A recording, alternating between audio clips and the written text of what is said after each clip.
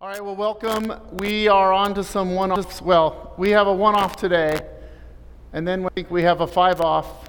It's going to be all over the place. So this is we did abortion for 3 weeks, and then this is a one-off ethical study on war. We thought it was timely for the headlines. And then Emmanuel's going to be starting a 5-week series on Hezekiah, and I think there's a couple weeks he won't be there. So we're going to figure it out as we back and forth a little bit, and then when we get into May and June, we'll be full up ethics for a while. So these all kind of build on each other. So the question asking in this is, should a Christian ever support war? And obviously with all the headlines going on in Ukraine, it's something that's on your mind, it's on your neighbors' minds. And so this is a great chance to be equipped to be able to talk about these things, and also for you to think through them. So first thing I did before I studied this week on this stuff, I haven't looked at this in a long time, is I kind of did the little columns that we did the last few weeks. And so without a lot of specifics, I just kind of knew, what are the biblical things I'm going to have to think through on this? How much do you apply Old Testament Israel to U.S. policy, right, to modern nation states? Is that applicable? Or even to the church? What does the Bible say about personal morality versus what I can do as part of a legitimate government authority? Which commands in the Bible apply to me as an individual, but don't necessarily apply to me as a military member or a judge or a policeman or something like that? What about the church-world distinction? And obviously Christians have different views on these things, but maybe it's, quote, okay for a secular state to wage violence, but should Christians be part of that? Is that a Christian ethic? How much does this relate to capital punishment?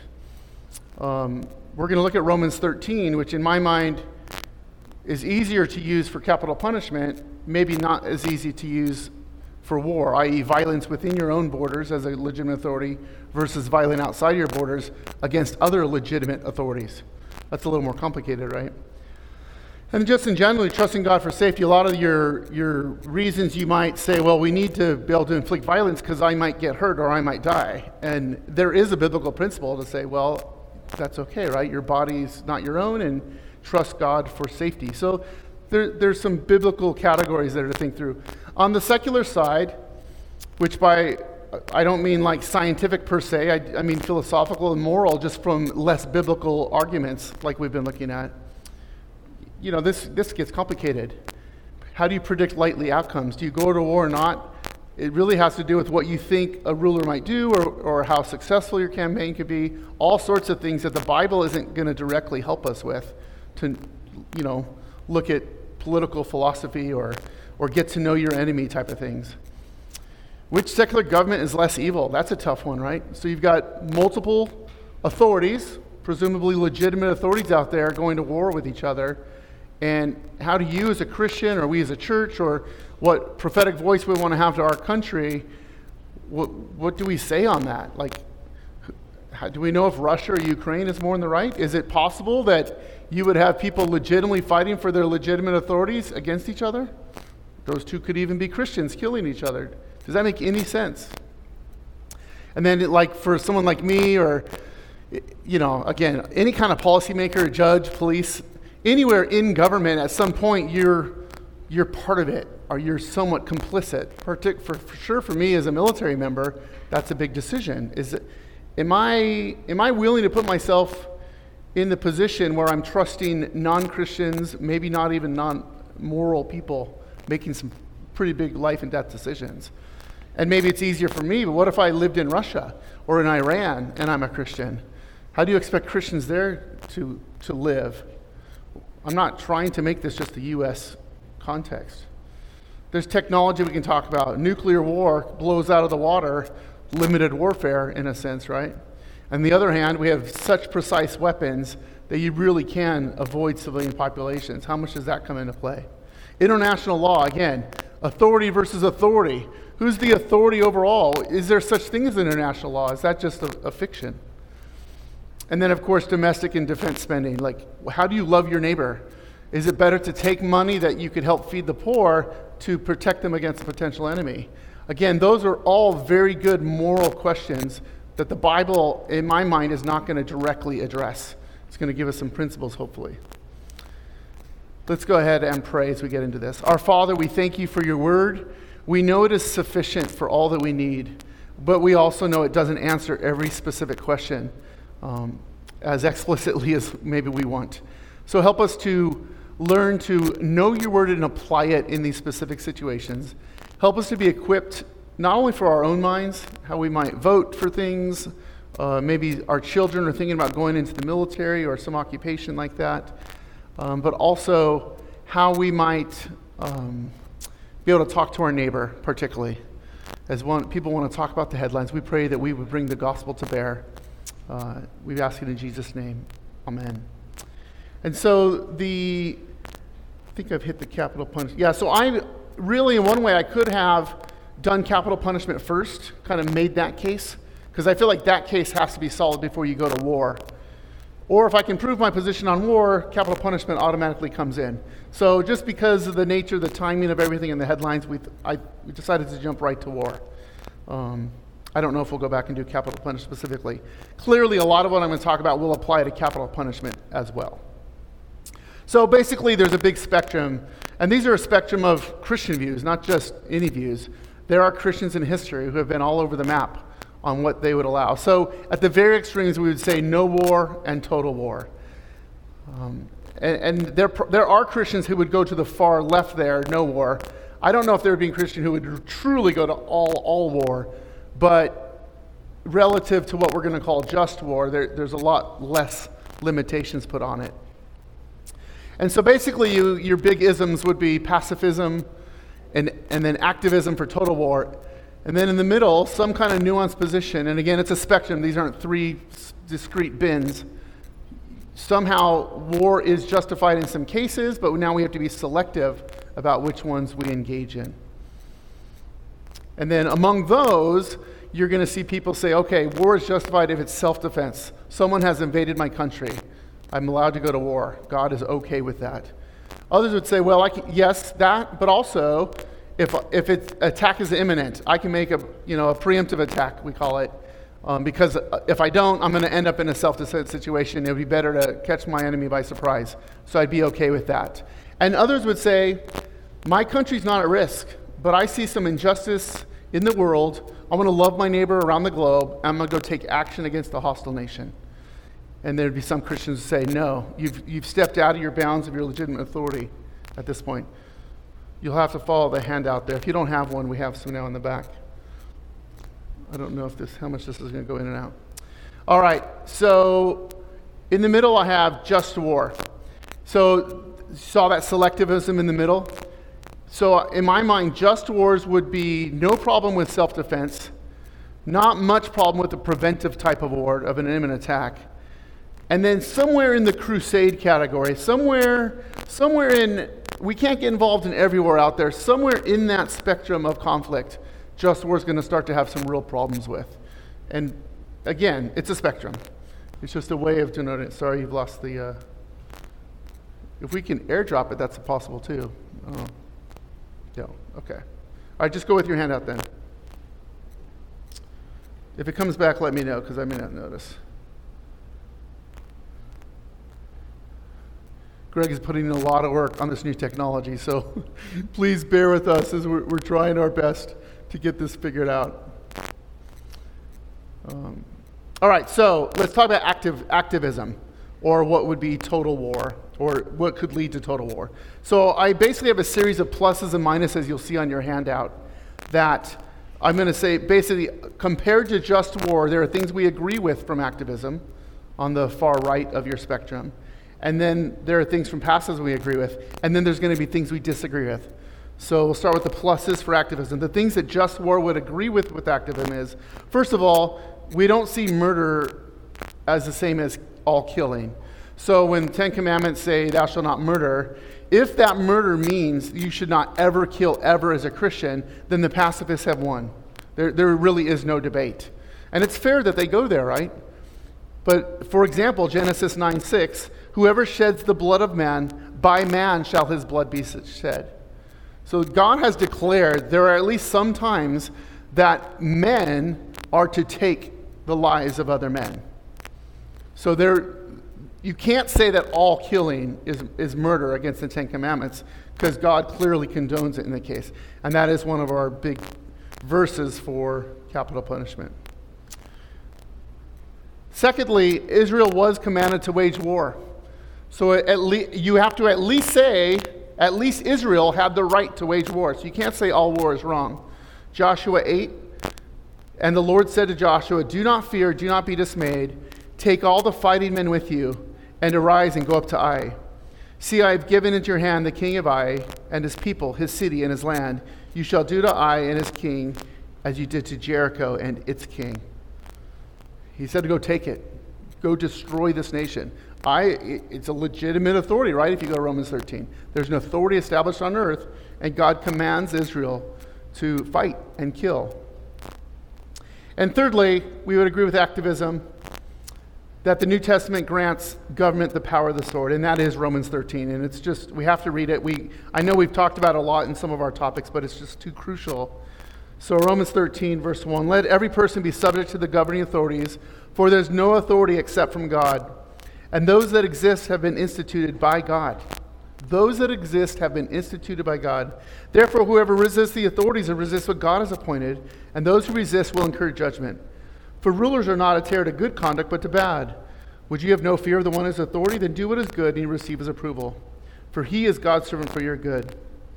And now this is the important one. "If you do wrong, be afraid, for he does not bear the sword in vain."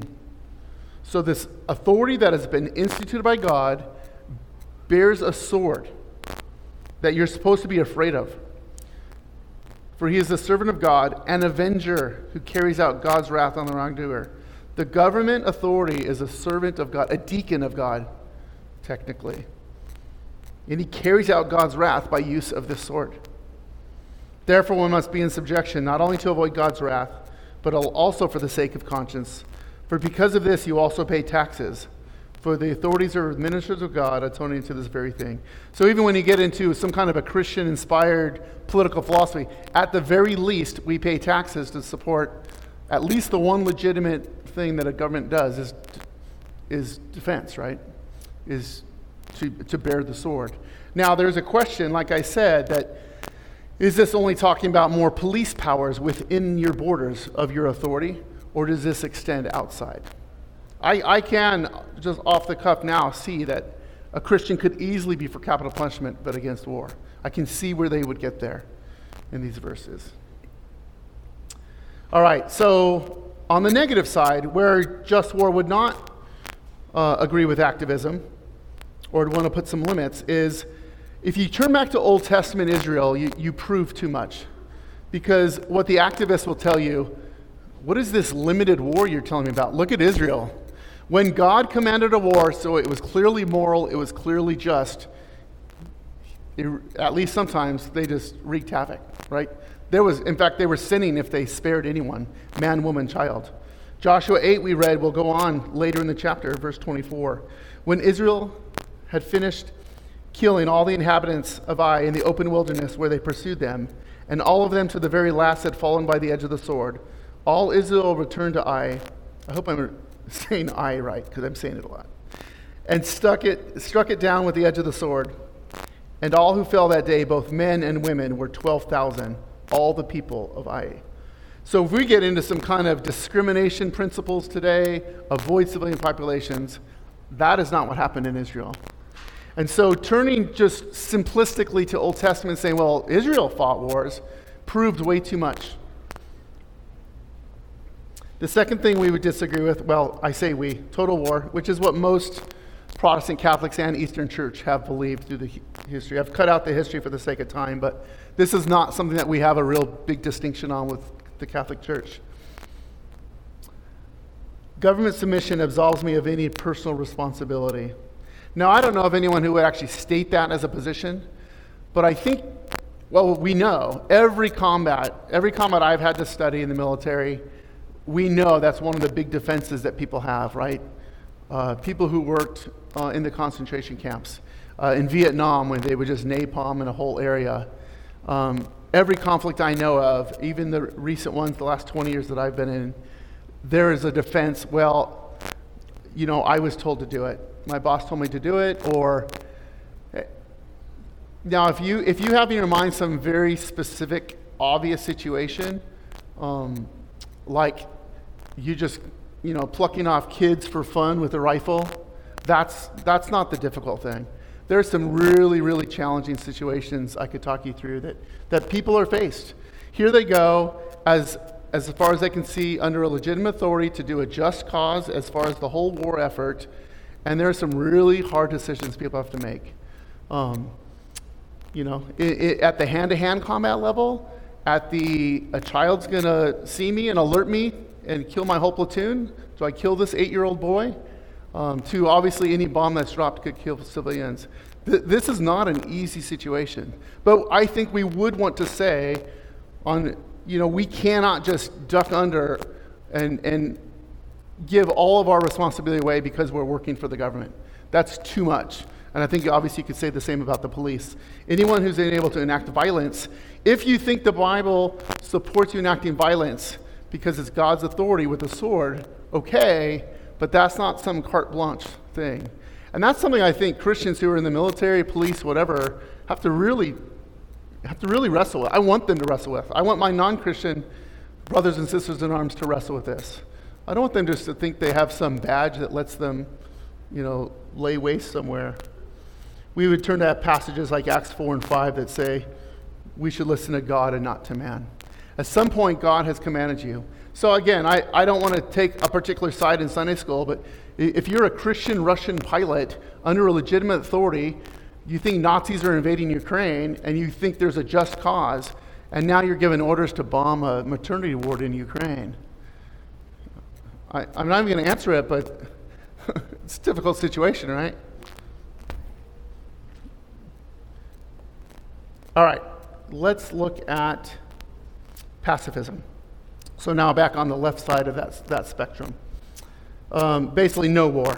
And really they would agree with me, like if we're going to talk about war, let's talk about capital punishment. Because most pacifists would also be just pretty much non-violent across the board. Not all. There is a spectrum of pacifists. And so we might as well talk about the moral implications of all of them. So the first thing we would agree with pacifists, or if you're a just war theorist, which I'm not saying you have to be, the New Covenant church is not the Old Covenant Israel. Kind of a corollary to what we saw before. By the way, neither is a secular state like the U.S. The U.S. is also not Old Testament Israel. So you can't just willy-nilly grab verses out and just, there's a nation and we have a nation, so we do this. This is where you have to have a much more sophisticated view of the differences in the covenants. And it is something we talk about a lot here because it has big implications. So there's come through a careful biblical study, come to your position on continuity and discontinuity between the covenants. And now when you come to a specific situation, it will help you apply them. Just war is not a holy war. So a holy war is what Israel is doing. God has specifically commanded them to go and wage war. When we get to the just war theory, that's not what we're talking about. We're not talking about direct commands from God to go do something, because then it's clearly moral and right to do.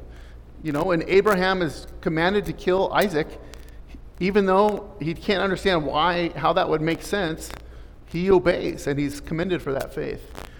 Israel is commended for going and destroying these nations, and they're judged when they don't follow God. It's hard. It's against our sentiments. But a just war is not the same thing as a holy war. So if we're going to defend a just war, we're taking biblical principles and trying to apply them in a way that we know we can't be sure that we're right. It's not an inerrant thought process that we go through. We're doing our best with the biblical data and then the situation in front of us, trying to bring about justice in the world. But we can never claim, say you do all this and say, all right, I think it's right that I encourage my government to go set up a no-fly zone and start a shooting match with Russia. You can't say God says that's the right thing to do. That would be improper. You have no biblical authority to say such a thing, in my opinion. Jesus' kingdom is not of this world. right? We've got to be careful that we don't so become American patriots or British patriots for half my family, like that anything my country decides is now right and proper. You might say it's better than the other guy. Okay, that might be true. But again, it's not. There are limitations at least put to it. There's no such thing as a Christian state. We could argue that another time. America is not a Christian nation in the sense that Israel was God's people. America is not God's people. All right, the other thing we would agree with pacifists on would be that Jesus calls us to peace, not vengeance. Romans 12. Bless those who persecute you, bless and do not curse them. Rejoice with those who rejoice, weep with those who weep. Live in harmony with one another. Do not be haughty, but associate with the lowly. Never be wise in your own sight. Repay no one evil for evil, but give thought to do what is honorable in the sight of all. If possible, so far as it depends on you, live peaceably with all. Beloved, never avenge yourselves, but leave it to the wrath of God. For it is written, vengeance is mine, I will repay, says the Lord. To the contrary, if your enemy is hungry, feed him. If he is thirsty, give him something to drink. For by so doing, you will heap burning coals on his head. Do not be overcome by evil, but overcome evil with good. And so, what drives a pacifist position is a very fair starting point. And I don't think we need to sweep it away too quickly. You know, the implications of this, the Sermon on the Mount, which we've gone through recently, those ought to rattle us. We ought to not look at that and just sweep them away so quickly that we're not willing to sacrifice for things. We ought to be willing to be persecuted and to suffer, and to even suffer pain and death. We would never want our position on war to harden us and make us cold to where these verses don't completely apply to us. The difference we have with them, and that's my first, well, it'll be my second one.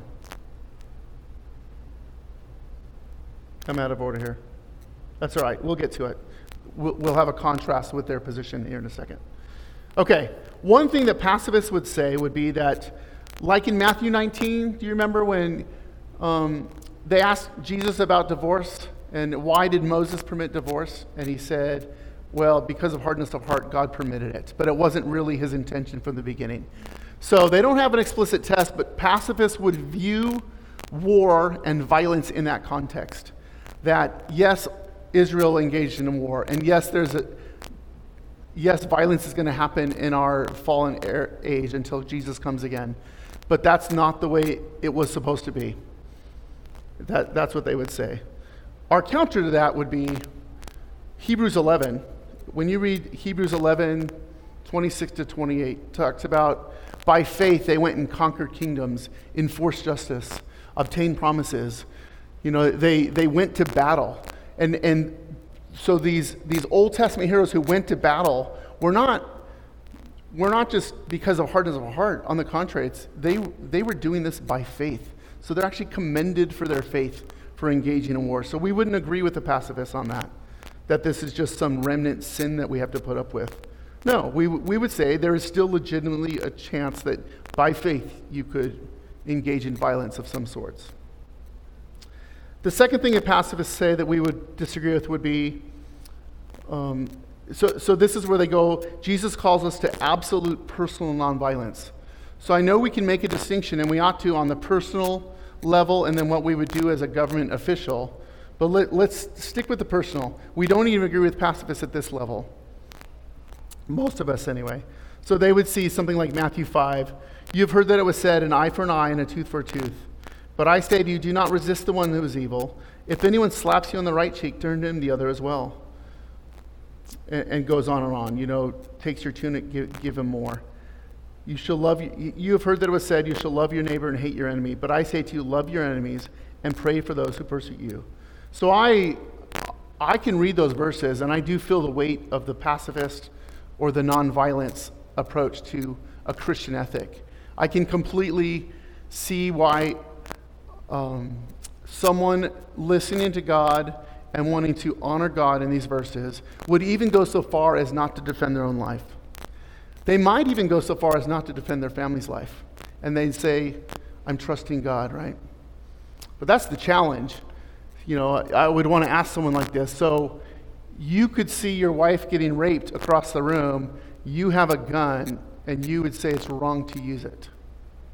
Now, I can honestly see someone saying yes to that. I can understand how they get there. I don't agree with them. I think it's the just thing to actually stop the attack. But I do understand why a Christian would get there. And part of our argument there would be a lot of Matthew 5 is quite hyperbolic in its language. And we talked about this a couple years ago. If your right eye causes you to sin, tear it out and throw it away. If your right hand causes you to sin, cut it off and throw it away. I don't think Jesus means for you to be cutting out eyes, right? So he's being hyperbolic. He's trying to paint a real contrast with personal conduct in the day and what it means to be a member of his kingdom. But I wouldn't take it all that far. I'd see the book of Proverbs that way as well. It's a book of wisdom in general. We could see in John 2 that Jesus drove out the money changers with a whip. That's violence. He's executing violence. Now, maybe Jesus is different from us in that we're not supposed to do that. Fine. But you can't say violence in itself is immoral, would be part of that case. People often will turn to the cross. It's God's love. Everything in the new covenant is about love and grace and peace. But that's a very simplistic view of the cross. God so loved the world that he did what? He killed his son. His wrath was poured out on his son. That's violence. So it is a complex subject. Love and wrath being held together somehow. And the cross is the greatest demonstration of that. But it's too simplistic to say that love replaces violence, would be my argument. And then the last thing I have listed on your handout, what I disagree with the pacifist about is Romans 12 is followed by Romans 13. I already read both of those. So in Romans 12, we're said, never avenge yourself. And then in Romans 13, he says, the governing authority is a servant of God, an avenger who carries out God's wrath. So this is where I would see very much a distinction. Even wherever you come on your personal ethic, there's clearly a biblical distinction between the personal ethic and what you do as a legitimate authority, right? Even in cases where God has said, you will not avenge, you will not commit violence in this case, he might say to a state authority, you may. In fact, it would be right and just for you to enact violence in this case. Now, figuring out exactly where that applies is not so easy. But I think the categories are biblically supportable. In Luke 3, soldiers come to John the Baptist and said, what should we do? This message of repentance is cutting to our hearts. John, what do you want us to do? Roman soldiers who are occupying Israel at this time. And what is his answer? Do not extort money from anyone by threats or by false accusation, and be content with your wages. It's a little bit of an argument from silence that he doesn't tell them to, drop their swords, because that's not what you do in Jesus' kingdom. But I think he says a bit more than that. I mean, he's being content with your wages. Like seems to me he's encouraging them to remain in their occupation, which is in an aggressive, and you could probably say an evil empire. And even there, it seems that John is supporting Romans 13, that there's a legitimate authority that God has established. And there are other passages that would mention soldiers, like Cornelius in Acts 10. Okay, so we've looked at activism, we've looked at pacifism. Let's just bring those pluses back together, and let me just talk about just war specifically. So just war, again, it's a selectivism. There are just war principles applied to help us to know how to select which wars we ought to support, be a part of, or that we can at least be permitted to be a part of. So, rewording some of them here, the first thing I'd say is sometimes personal violence is permitted. It's probably always permitted to accept self-harm as an individual. You probably have that right. I don't know. That would be a good ethical discussion. If I choose to not stop an attacker and just let myself die, that's probably always permitted. I'm not sure it's always permitted to let an attacker attack my family or my neighbor next to me. I think it's not just permitted, but probably the just thing to do what I can to defend. God grants government the power of the sword. I don't really know a good argument against that. I did listen to a debate with a couple pacifists. They were not full-blown pacifists. They basically were more separatists. All right, the government's going to do what it's going to do. Yes, they're going to be attacked by violence, but it's not going to be by faithful Christians because Christians don't believe in violence. So you've got unbelievers defending themselves against unbelievers, and I get it. But their answer is, we just step back. We do not participate. We are not in government. They didn't think they should be in any kind of a government because you're making yourself complicit with an issue in the world. And I could see their logic. I mean, I could. I think they have a simplistic view of some of these things, but I see where they got there. Yes, we ought to take extremely seriously Jesus' demands on us for sacrificial living and maybe even dying. But I would say that this does not apply to actions taken by a legitimate authority. Third thing, it is sometimes right to wage war. Not just permitted, but it's actually right to wage war, just war theory would say. Because that's what it would require to, quote, do justice, as we're commanded. When a specific situation is unclear, pacifism will always choose nonviolence to preventing injustice. So if you get a sticky situation like your family's being attacked by an intruder, and if you feel kind of conflicted, the pacifists will lean towards nonviolence. If they're not sure when it's right to use violence, they won't use it. They would rather suffer the loss. Just war is the other way. Just war will lean into preventing injustice. And they will accept the murkiness of what's right, how much violence is right, how long is violence right, but they're focused on the injustice that they have the ability to stop. So that's kind of a good distinction between the two. The New Covenant Church is not Old Covenant Israel. And again, lots of us would be all over the map on exactly where those distinctions would lie, where that discontinuity lies. But clearly, we don't put an equal sign between those two. There's some kind of difference. We would say our role is not to wage war as the church, right? The church is not a replacement of Israel or an extension of Israel in the way that we would bear arms. Israel was unique as a church state, you might say, right? As a religious authority, much like an Islamic state would be. You know, they bind the political, the geopolitics together with the faith. And we have had Christians. In fact, our own Westminster Confession has changed quite a bit on this over time. There are Christians in history, and even today, who would want to meld those two together. By and large, we as Protestants don't see that. At least in the Western Church. I don't know what the Eastern Church would say.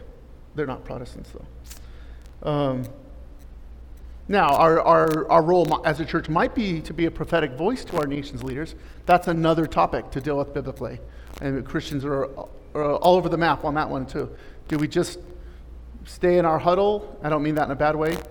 Concentrate on the gospel? Let individuals make these choices? Or does the church, should Tim be out there on radio shows giving a Christian position? He'll say no. I'll speak for him. We would say that Christians are permitted in principle to be the member of the government and the military, but they must not be uncritical of the orders that they're given. That's not easy to carry out, I can tell you. I'm given a target. How do I know it's just a target? How on earth will I know dropping a bomb from 2,000 miles away? I mean, am I willing to just give that up? Is that right for me to do? Do I have to demand more answers? If I'm going to be put in a hard situation, should I not join that military? Because I might be put in a pretty bad situation one day. Those are tough choices. Jesus calls us to peace, not vengeance. So peace should be preferred to war as a general principle. Just war is going to say that. Peace is the preference, and it's the goal. You go to war to establish peace, we'll see. Even in the way we wage war, we're not after vengeance, just war would say. Even if it's right, when it's right, there's a goal and there's a means to go through. So the goal and the means must be justice, not vengeance. Okay, so now we'll look at actual just war. Should be near the bottom of your handout now, I assume. So just war has two pieces. Is it a just cause? Why are you going to war? And is it a just means? How are you waging that war? So selectivism would be the why you're going, right? What kind of wars are proper and right and just? And then when you go to war, how do you conduct yourselves? That's what just war theory covers. So first, again, remember we had self-defense, a preventative attack, and a crusade against evil. So people who hold a just war might fall out in different places there. Even as a general category, there would be some that say, yes, war is right and just. They can bring all the Romans 13, Genesis 9, everything I've just said, but they would limit it to the point of just pure self-defense. And others would say, no, we can go around the globe, we can, liberate Iraq and Kuwait or whatever.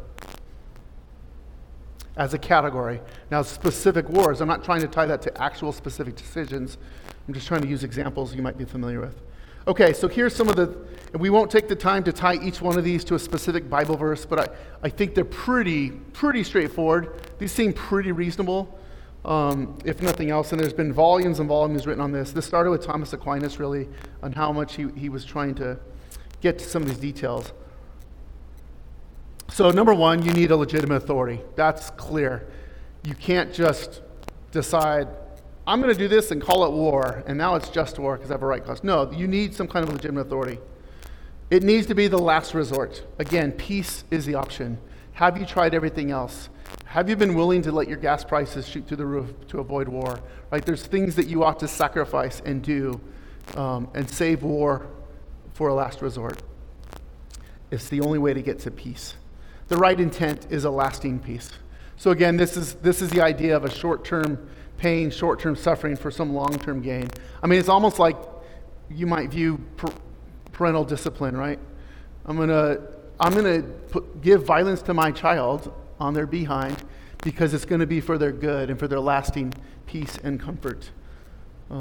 Again, it's not about revenge. You're there to do justice, so you have to have a clear view of what justice means in this situation, a clear pathway to get there, and that's what all your aims go to.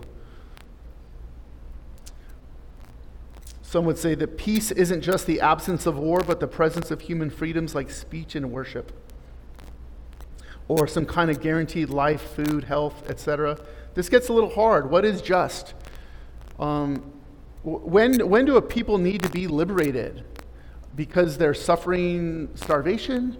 Because they're being put in jail without trial? Like, how much do we hold another nation to our Western ideals? This is hard. And I know we all think of this at some American context. I mean, think about a Christian in Iran or a Christian in Babylon. Like, you've got to think about the church.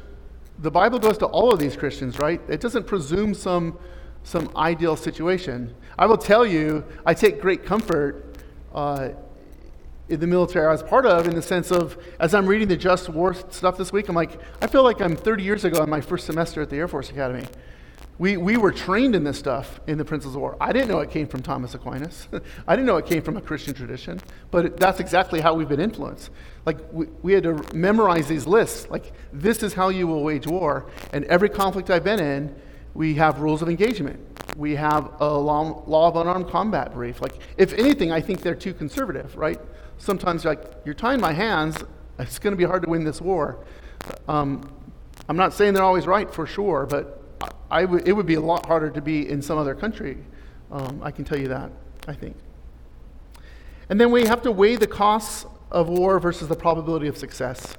As one writer put it, an unwinnable war is not just. So that kind of comes back to that biblical and secular categories.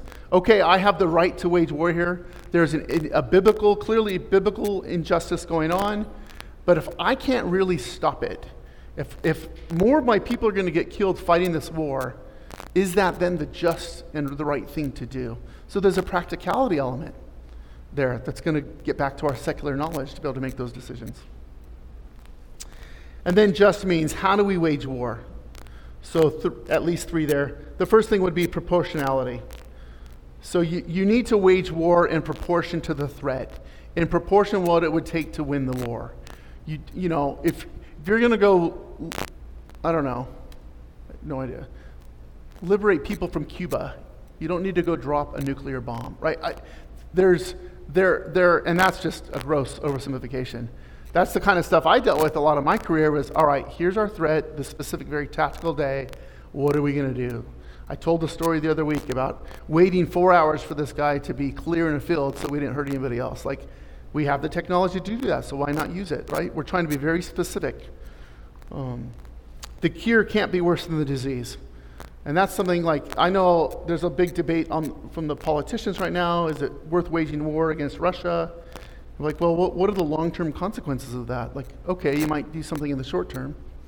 What will that mean in the long term? Military necessity. Again, military targets. We are very much not like Israel. We would avoid killing women and children, and we should, and it would be the just thing to do. What targets are necessity? A maternity ward is not a military target. Now, this gets hard. When Al-Qaeda put their, AAA defenses on top of a school and hospital, what do you do with that? Israel and Palestine, that happens. That's very challenging. They've just made themselves a military target. Should we just say, okay, we're okay now because it fits our definition, or no, even though they're evil regime, we're gonna not, shoot down that target. Proportionality, military necessity, and the last one would be discrimination. No direct intentional attacks on non-combatants, and I kind of bled into that with the other one. Again, it's kind of like when we talked about abortion. If you're saving the life of the mother and the fetus happens to die, that's different than targeting that fetus to kill the baby in the womb. It would be the same here. We know that every bomb drop, every bullet that's shot has the risk of hurting a civilian. There's no way around that. There will always be risk. But again, what is the intent? How direct can you be? How much should you invest before a war to have the technology be able to be precise?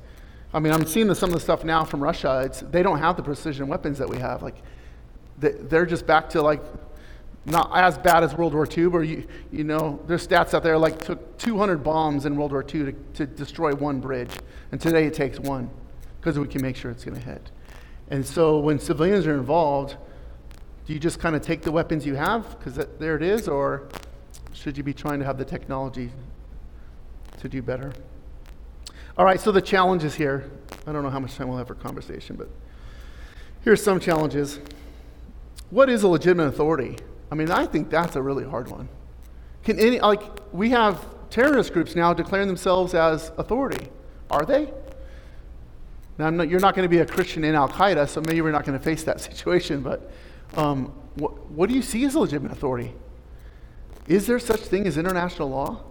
I mean, Romans 13 and 1 Peter 2 seem, the nation state is modern. It's not something the Bible knows and understands, but it just kind of presumes there are these established legitimate authorities out there. And now I think that would be really hard to prove what's legitimate and what's not. What do you think about Christians killing Christians? Right? In the Civil War, you had North and South people fighting. Presumably, you have Ukraine and Russia are both Christian nations, right? Nominally. I've no doubt we have brothers and sisters on both sides in uniform right now engaging in violence. I mean, does that sit well with you? I mean, that goes back to that church world distinction. What are we doing putting our brothers and sisters into a world complex where they might kill each other? That doesn't feel very good, right? It's worth wrestling with. A lot of people I've read on this talk about nuclear war as a specific. There's no way to avoid civilian casualty in a nuclear war. Now, there are different levels of nuclear weapons. I once worked at a place that I carried nuclear weapons. And I remember getting the assignment. I had to go to a special committee before a colonel and say, raise your right hand, would you be willing to drop a nuclear weapon that could kill 100,000 people? I think that I could see a Christian saying no to that one, right? I don't know if my answer would be the same today. I basically didn't think we'd ever do it, so I kind of played the game. But what do you think about that? Does the sword of the state apply to nuclear weapons? On the other hand, we've got some great technology. We can be very precise in most cases. Is the best defense a good offense? That's that whole, preemptive attack. You're defending yourself by attacking? Or have you crossed a line? And then prioritizing defense and war and caring for the poor, I think that's a tough one. How much do you spend? Do you just defend your nation and take care of your people? Or do you want to go be, the police state of the world in the best sense of that word? Let's assume our country would only engage in just acts, which of course they won't. But what if they did? Would that be a right thing to do? Of course, now our people are going to, quote, suffer, clearly not compared to other countries, we're gonna feel that in the pocketbook, right, to do that. So is that the right thing to do? There's a lot of argument in Congress right now. Why are we sending money to Ukraine? We got people on the streets here, right? So, and then the real question then is, how do you as a Christian not go too far to take some Christian position that you don't have the right to say, but help your neighbor morally think through these questions? Okay, well, this is why someone might support that. Again, you want to go back to all the lessons we had the last 4 weeks. You want to open up this discussion to bring in the real focus of the moral issues so you can get to the gospel. That's the point. Sorry, we don't have time to talk, but ask me about any specific questions you have. If there are specific ethical issues you guys want to address here in a couple months, please let me know. We have some ideas already. But if there's one you really want us to hit. One thing that is in the news right now, Ukraine with the maternity wards and stuff, it's one of the biggest places that they do surrogates. So I think that might be one of the ethical issues would be interesting to open up to talk about adoption and surrogacy, and I don't know how far we'll go. Birth control, who knows how far we'll go. There are some really good ethical dilemmas, I think, in that whole situation. So I think it's probably one that we'll tackle. All right, let's pray. Our Father, again, help us, give us wisdom. Help us to wrestle with these things. Help us not to be so simplistic and cavalier. Help us to see that there are depths to be plumbed in your word. Thank you for the Holy Spirit. You not only give us your word, you give us the Spirit to give us wisdom, to prick us in our conscience, to give us counsel from others. Help our church leaders as they wrestle with how much they should say or what they should focus on.